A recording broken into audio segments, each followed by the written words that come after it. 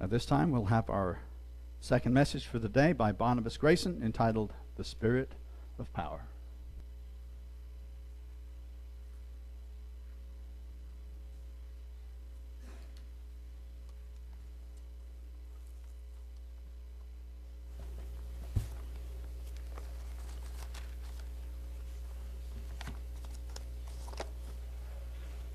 Good afternoon.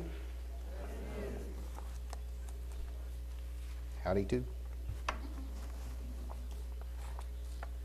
It says in 2 Timothy 1:7, "For God has not given us the spirit of fear, but of power, and of love, and a sound mind." So we're to have some spiritual fearlessness, to have no fear, as sometimes the wording on a T-shirt might read, no fear.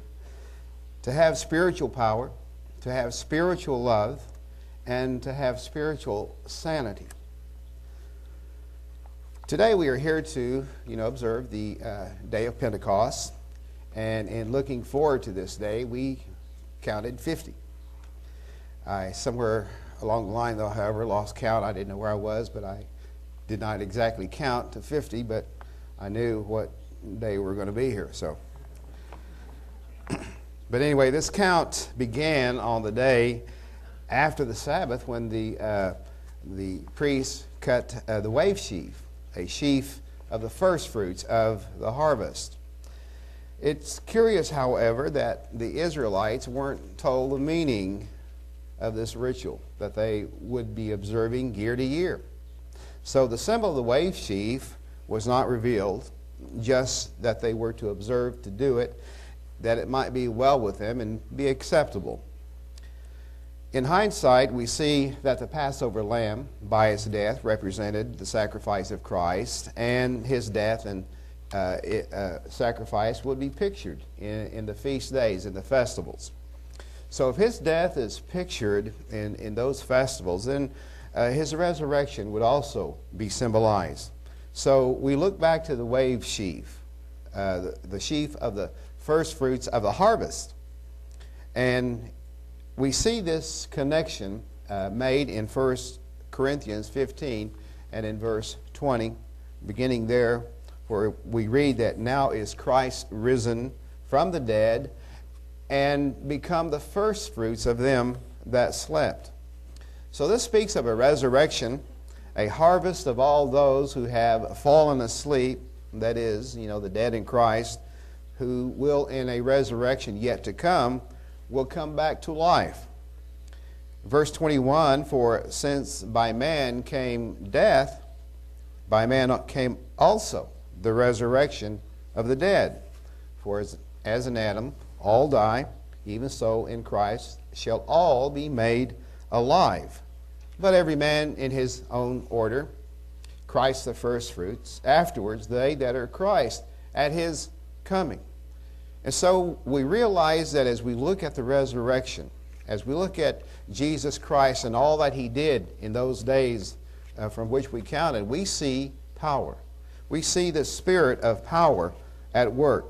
So this day is tied to 50 days earlier when counting toward Pentecost began.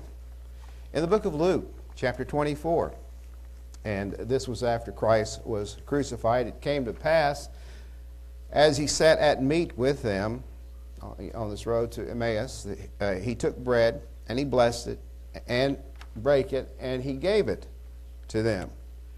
And at that time, at that moment, their eyes were opened, and they knew him, and then he vanished out of their sight. As soon as that realization that this was Christ who was there eating with them, they realized that who he was, and then he vanished. We see the power of the Spirit. So their eyes were open. And in verse 32, they said one to another, "Did not our heart burn within us while he talked with us by the way, and while he opened to us the Scriptures?" Have you ever had that feeling that as you heard someone speaking, it seemed like every word seemed to be drawing out more and more of your tender and compassionate emotions, feelings that sometimes soon gives you a lump in your throat and it's hard to swallow. Maybe you've experienced this at a movie where the dialogue would begin to touch your heart.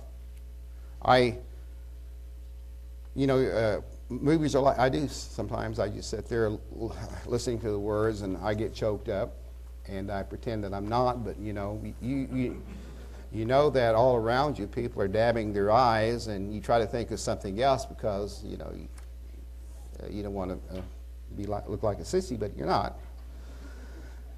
But you start to tear up and swallowing becomes hard. But you try to hold back, but your heart becomes so overwhelmed by the words that are being spoken that you cry, and everything because everything is just so wonderful and touching.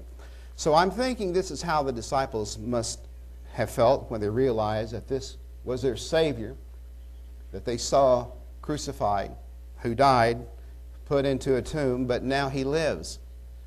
So in verse 33, they rose up at the same hour and returned to Jerusalem and found the 11 gathered together and them that were with them, saying, "The Lord is risen indeed, and has appeared to Simon."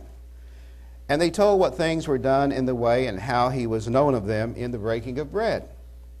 And as they thus spoke, Jesus himself stood in the midst of them, and he said unto them, "Peace be unto you." Because as they were talking about this, Christ appeared. He was there. He stood in the midst of them. And his first words were, "Peace." Be calm now. And it says that they were terrified and they were frightened and supposed they had seen a spirit. And he said unto them, "Why are you troubled? And why do thoughts arise in your hearts?" It's talking about these doubtful thoughts. "Look at my hands," he said. "Behold my hands and my feet, that it is I myself. Handle me and see me. For a spirit does not have flesh and bones, as you see me have." And so there was his flesh, there was his bones, and he told doubting Thomas to reach onto the inside. And when he had thus spoken, he showed them his hands, showed them his feet, and while they yet believed not for joy, and they wondered about it, and he said unto them, "Well, do you have here any meat?" And so I'm kind of thinking out of the box here that they must have been still in disbelief, in a state of disbelief and shock rather than in joyfulness in seeing Christ there in the midst of them. So he asked for food, which would settle them as they saw him eat. And in verse 42, they gave him a piece of broiled fish and of a honeycomb, and he took it and did eat before them. And he said unto them, "These are the words which I spoke unto you while I was yet with you, that all things must be fulfilled, which were written in the law of Moses, and in the prophets, and in the Psalms, concerning me. Then opened he their understanding, that they might understand the Scriptures." So we see that Christ gave them his spirit of power to recognize him, to see that he is who he said he is, the Savior. He opened their understanding to all those things. And he said unto them, "Thus it is written, and thus it behoved Christ to suffer and to rise from the dead the third day, and that repentance and remission of sins should be preached in his name among all nations, beginning at Jerusalem. And you are witnesses of these things. And behold, I send the promise of my Father upon you, but tarry ye in the city of Jerusalem until ye be endued with power from on high. Thus it is written, thus it behoved Christ to suffer and to rise from the dead the third day, and in fulfilling the prophecy of Moses of Christ's suffering and his resurrection." In Acts 22, Paul talked about how Moses had prophesied of that thing. Acts 22, we see where the Jews had caught Paul in the temple, that he was preaching, and they went about to kill him. And in verse 22, having therefore obtained help of God, I continue unto this day, witnessing both to small and great, saying none other things than those which the prophets and Moses did say should come. Verse 23, that Christ should suffer, and that he should be the first that should rise from the dead, and should show light unto the people and to the Gentiles. So, as a Passover lamb, Christ suffered and he died. And as the wave sheaf, he rose as the first fruits of the heavenly harvest. So from the cutting of the wave sheaf to the completion of the harvest, 7 Sabbaths had to pass. And that is, 7 weeks and then 1 day. Leviticus 23, and ye shall count unto you from the morrow after the Sabbath, from the day that ye brought the sheaf of the wave offering, 7 Sabbaths shall be complete. Even unto the morrow after the 7th Sabbath shall you number 50 days, and ye shall offer a new meat offering unto the Eternal, the Lord. So this counting of the 7 Sabbaths of the Feast of Weeks, known as Pentecost to us, shows a progression in time and completion of a time period, 7 sevens. And beginning with that, we saw the Passover that showed the death of the Lamb of God dying in our place for our sins. 1 Corinthians chapter 15, we see it says, but now is Christ risen from the dead, and become the first fruits of them that slept. For since by man came death, by man came also the resurrection of the dead. We know this, that as in Adam all die, even so in Christ shall all be made alive, but every man in his own order. Christ, the firstfruits. Afterward, they that are Christ at his coming. Then comes the end, when he shall have delivered up the kingdom of God, even the Father, when he shall have put down all rule and all authority and power. For he must reign till he has put all enemies under his feet. The last enemy that shall be destroyed is death. So we see Christ with the spirit of that power that he has over death, something in which we can be fearless in our spiritual attitude. So also now on the day of Pentecost, we notice that there were 2 waves that were waved, 2 wave loaves. We read in Leviticus again 23, even unto the morrow after the seventh Sabbath shall, those S's there, I just can't put them together very well. You number 50 days, and ye shall offer a new meat offering unto the Lord. And you shall bring out of your habitation 2 loaves of 2/10 deals. They shall be of fine flour, they shall be baken with leaven. They are the first fruits unto the Lord. So after the grain is harvested, it's threshed to separate the seed from the husk. That husk is then blown away by winnowing, and the heavier seed they stay kept, they stay put.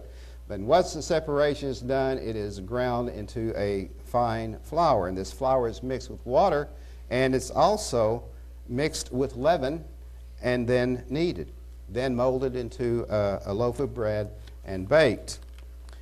Now we know from the days of unleavened bread that leaven represents sin, but here we see this leaven, which is a symbol of sin. And regular grain offerings are to be unleavened. So we see that these 2 loaves can't really symbolize Christ, who was sinless. So they must symbolize, and there are various interpretations of this, they symbolize believers who are to be resurrected, to be waved before the Lord as the first fruits of the harvest. 2 wave loaves, symbolic of 2 groups, those Israelites who lived before Christ and those since. In the book of James, chapter 1:18, we see, of his own will begat he us with the word of truth, that we should be a kind of first fruits of his creatures. And in Romans 11, the Apostle Paul to the Gentile brethren in Rome said in verse 16, that if the first fruit be holy, the lump is also holy. And if the root be holy, so are the branches. And if some of the branches be broken off, and you, being a wild olive tree, were grafted in among them, and with them partook of the root and fatness of the olive tree, don't boast against the branches. But if you boast, you bear not the root, but the root you. You will say then, the branches were broken off, that I might be grafted in. Well, because of the unbelief, they were broken off. And you stand by faith. Be not high-minded, but fear. For if God spared not the natural branches, take heed lest he also spare not you. So in all this, he says, behold, therefore the goodness and severity of God in them which fell. Severity, but toward you goodness, if you continue in his goodness. Otherwise, you also shall be cut off. So we can see both Jew and Gentile in these loaves, all sealed by God's Holy Spirit.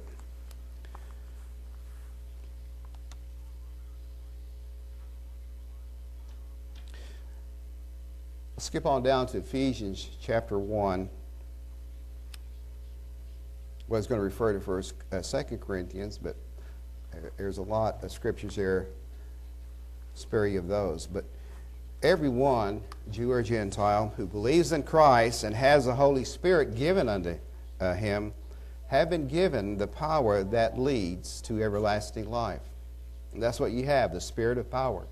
You have the Spirit that is going to lead to everlasting life. Ephesians chapter 1, blessed be the God and Father of our Lord Jesus Christ, who has blessed us with all spiritual blessings in heavenly places, according as he has chosen us in him before the foundation of the world, that we should be holy and without blame before him in love, having predestinated us unto the adoption of children by Jesus Christ to himself, according to the good pleasure of his will, to the praise of the glory of his grace, wherein he has made us accepted in the beloved,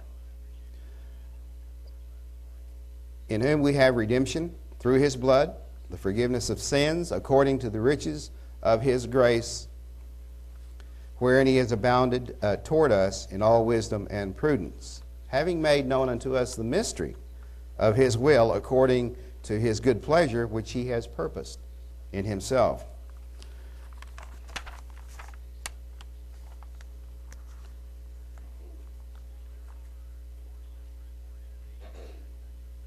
Now, these words here in these verses that I just read, these were spoken, these were the words of Christ,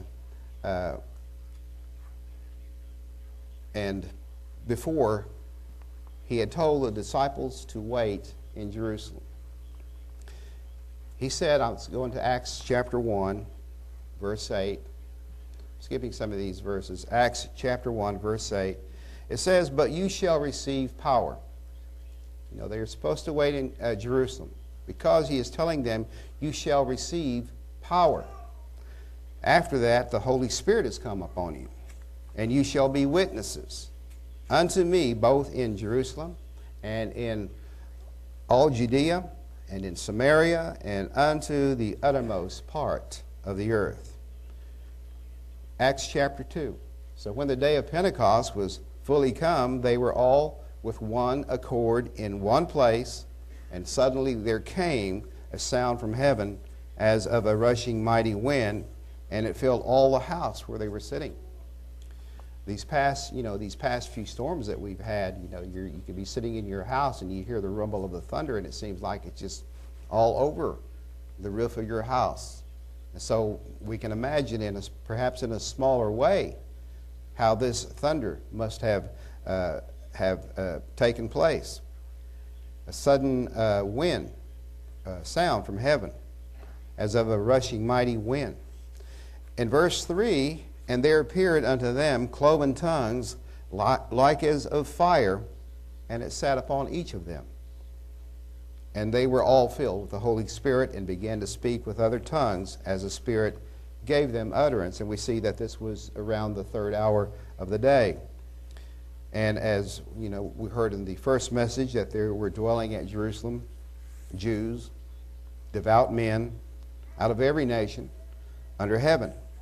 And when this was noised abroad, verse 6, the multitude came together, and they were confounded, because that every man heard them speak in his own language.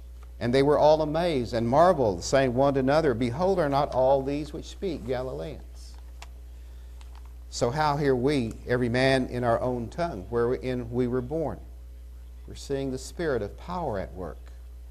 Parthians and Medes and Elamites, dwellers in Mesopotamia and Judea, Cappadocia, Pontus and Asia, and all this other list as we go in verse 10. In verse 11, Cretes and Arabians, we do hear them speak in our tongues the wonderful works of God. Now the power of the Holy Spirit was given on that day. The power from on high, the spirit of power. John chapter 14, it says in verse 15, If you love me, keep my commandments. And I will pray the Father, and he shall give you another comforter, that he may abide with you forever. Even the Spirit of truth, whom the world cannot receive, because it sees him not, neither knoweth him. But you know him, for he dwells with you and shall be in you. I will not leave you comfortless, he said. I will come to you. Yet a little while, and the world seeth me no more, but you see me, because I live. You shall live also. So that spirit of power that is to come tells us that there's a promise that we will live because he lives. Verse 21, He that has my commandments and keeps them, he it is that loves me. And he that loves me shall be loved of my Father, and I will love him and will manifest myself to him. Judas said unto him, not Iscariot, Lord, how is it that you will manifest yourself unto us and not unto the world? And Jesus answered, If a man love me, he'll keep my words, and my Father will love him, and we will come unto him and make our abode with him.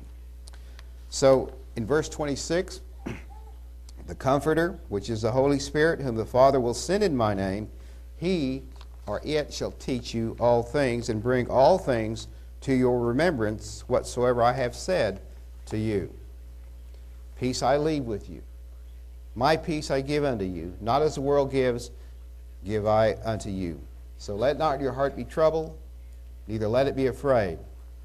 Peace, we know, is one of the fruits of the Holy Spirit, and it comes by knowing that we are secure in the love of God, even though things may go against us. And many of you do understand what peace is like, having gone through a lot of trials, great trials of pain and sorrow in your life. But that peace of the Holy Spirit comes. It may come slowly, but it comes. Verse 28, you've heard how I said to you, I go away and come again unto you. If you love me, you would rejoice, because I said I go to the Father, for my Father is greater than I. And now I have told you before it come to pass, that when it is come to pass, you might believe. And we know that through the power of the Holy Spirit that Christ promised us, there comes strength, there comes power. 1 Chronicles 29. Thine, O Lord, is the greatness and the power and the glory and the victory and the majesty. For all that is in the heaven and in the earth is yours. Yours is the kingdom, O Lord, and you are exalted as head above all. Both riches and honor come of you, and you reign over all. And in your hand is power and might, and in your hand it is to make great and to give strength unto all. Notice in verse 11 that we have words that are similar to the prayer, the model prayer that Jesus Christ gave to his disciples when they asked him, teach us to pray. What do you ask for in prayer?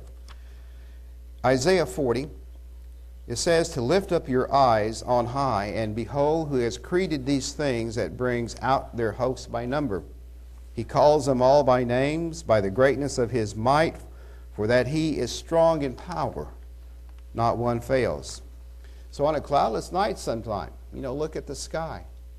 Look at the stars. If you have a telescope, it brings it even closer, even binoculars.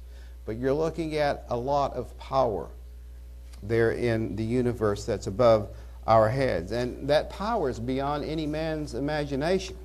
You could also look at pictures that the Hubble telescope takes. All of those things, if you look up high, you begin to realize how powerful the Father is. In verse 27, he says then, "Why say you, O Jacob, and speak, O Israel, my way is hid from the eternal, and my judgment is passed over from my God?" So we see these people, they're rebuked for their unbelief, their lack of trust in God's power.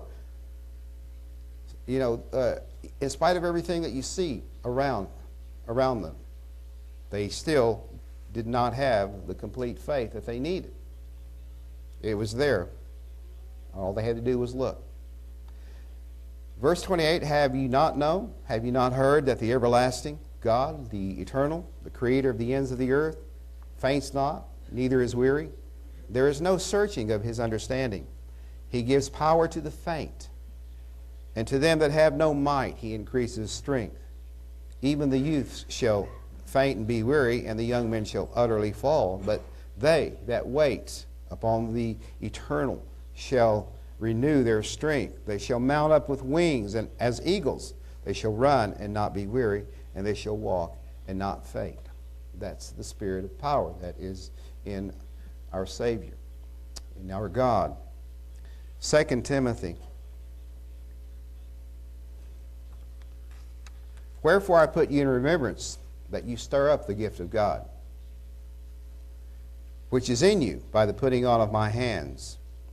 This is the gift of eternal life that is through the power of the Holy Spirit. "For God has not given us the spirit of fear, as I read earlier, but of power and of love and of a sound mind. Who has saved us," verse 8, "Be you not therefore ashamed of the testimony of our Lord, nor of me his prisoner, but be you partaker of the afflictions of the gospel according to the power of God, who saved us and called us with a holy calling, not according to our works, but according to his own purpose and grace, which was given us in Christ Jesus before the world began."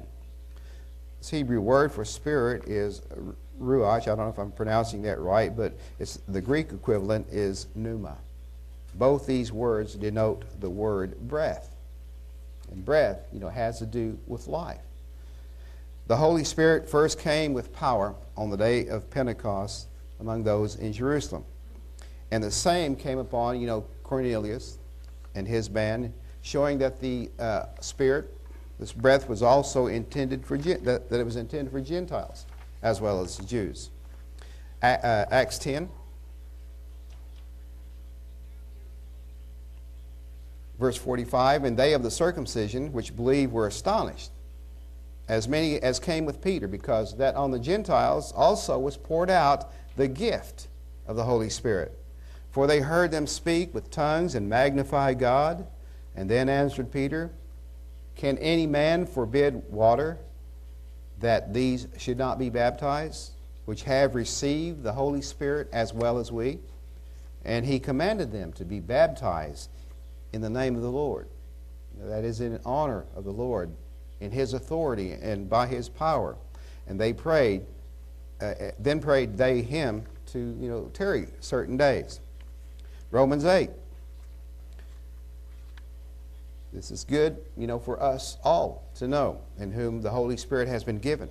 "There is therefore now no condemnation to them which are in Christ Jesus, who walk not after the flesh, but after the Spirit." Verse 11. "And if the Spirit of him that raised up Jesus from the dead dwell in you, he that raised up Christ from the dead shall also quicken your mortal bodies by his Spirit that dwells in you. Therefore, brethren, we're debtors not to the flesh, to live after the flesh. For if you live after the flesh, ye shall die. But if you through the Spirit do mortify, put to death, kill the deeds of the body, you shall live. For as many as are led by the Spirit of God, they are the sons of God. So you're the sons of God. If you have the Holy Spirit in you that was given you on the day of your baptism, that is still out there waiting for more sons to come to that point in life. So Christ has the power, He has the might, He has the authority, and we wait on Him to change our mortal bodies into immortal spirit beings in a resurrection that is to come. Who can really define the power that Christ has? The power of the Spirit of Christ, who was able to heal, who was able to walk on water, who was able with His word just to calm the storm, to restore the blind to sight. This word power comes from the Greek word dynamis, meaning strength, from which we get such words as dynamo and dynamite. And within us is an inkling of that power. And it's just, like food that gives us the calories or the energy that gives us life and strength. We also need the fruits of the Holy Spirit to sustain us spiritually. Because there are many things in life that can sap our strength. It can zap it. Things that sometimes you don't know the source of, but you just might feel spiritually weak at times. I have an old car at the house, 2004, and recently, if you don't run the engine for a little bit, the battery goes dead. So, but the mechanic said, well, there's got to be a draw there somewhere, something that's sapping the power. Spiritually speaking, too, sometimes we go out to start ourselves, and it just, for some reason or other, you just can't get into the mood. You just can't get into the swing of things. You feel like you're just spiritually drained, and you just want to go to the couch and curl up and let the day pass. I'm human. That happens to me sometimes. So there are many things in life that can happen. Discouragements and trials, sorrows and envyings and hatred and so on. But as Paul told Timothy, here's good advice that was directed toward Timothy and also to us today. Stir up the spirit that's in you. Get a jump like I have to do sometimes to start the old Jeep. You jump. It's kind of a hassle. You got to raise the lid up. You got to get everything in the right place, and you try to remember which comes first. Is it red on the positive terminal of the dead engine, and all that. So it can be a hassle, but I have a dependable source of energy though, and that would be Carolyn's car. I just take her car and back it on down and hook it up, and I'm able to start. So I got to keep the engine running. I got to start it every day. I got to stir up that engine. Just before I left today, I turned the key on, and because I know if I don't, that battery might run down. It's kind of like in our life. We've got to stir it up, and if it doesn't stir up, we get somebody to jump us. I don't mean it, that, because sometimes we do get jumped, for some. But it takes our fellowship to help one another get a jump start on the day. Just like Pentecost, getting a jump start on life and in the purpose and will of God. We've got to stir up the force. We've got to stir up the power. And it also says, and quench not the spirit. That's what happens when we know to do good, but don't. Don't quench the spirit. Galatians chapter 6, verse 7, don't be deceived. God is not mocked. For whatsoever man sows, that shall he also reap. For he that sows to his flesh shall of the flesh reap corruption, but he that sows to the Spirit shall of the Spirit reap life everlasting. So we see that we're supposed to sow to the Spirit to reap life everlasting. And let us not be weary in well-doing, for in due season we shall reap, if we faint not. As we have therefore opportunity, let us do good unto all men, especially unto them who are of the household of faith. So Pentecost pictures both the foundation of the New Testament church and the sending of the Holy Spirit into our lives, into the world, for those who believe. Christ said he would build his church, so it came to being when he began to call out his disciples, and he later commissioned them to go unto the uttermost parts of the world to teach and to observe as he taught and magnified the Scriptures. Matthew 28, verse 16. Then the disciples went away into Galilee, into a mountain where Jesus had appointed them. And when they saw him, they worshipped him, but some doubted. And Jesus came and spoke unto them, saying, All power is given unto me in heaven and in earth. Go ye therefore, and teach all nations, baptizing them in the name of the Father and of the Son and of the Holy Spirit, teaching them to observe all things whatsoever I have commanded you. And lo, I am with you always, even unto the end of the age. Amen. So we see that those disciples did their part. And it's, in thinking about it, it's time for all of us to do what we can.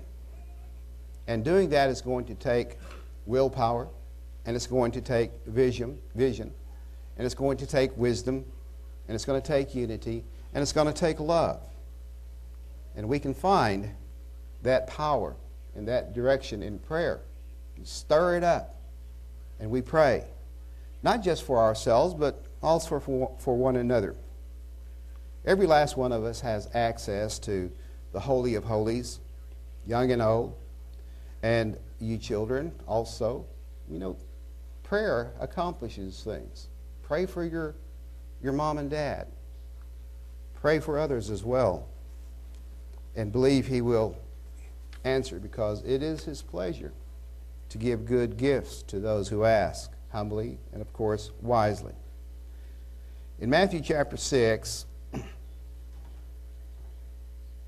verse 11, it says, in part of this prayer, this model prayer that Jesus Christ gave, that we're to ask the Father to give us this day our daily bread, things we need, and forgive us our debts as we forgive our debtors. And lead us not into temptation, but deliver us from evil. For thine is the kingdom and the power and the glory forever. Amen. And in closing, God has not given us the spirit of fear, but of power and of love and of a sound mind. And the spirit of power that is in the Holy Spirit that he has given unto you and to me.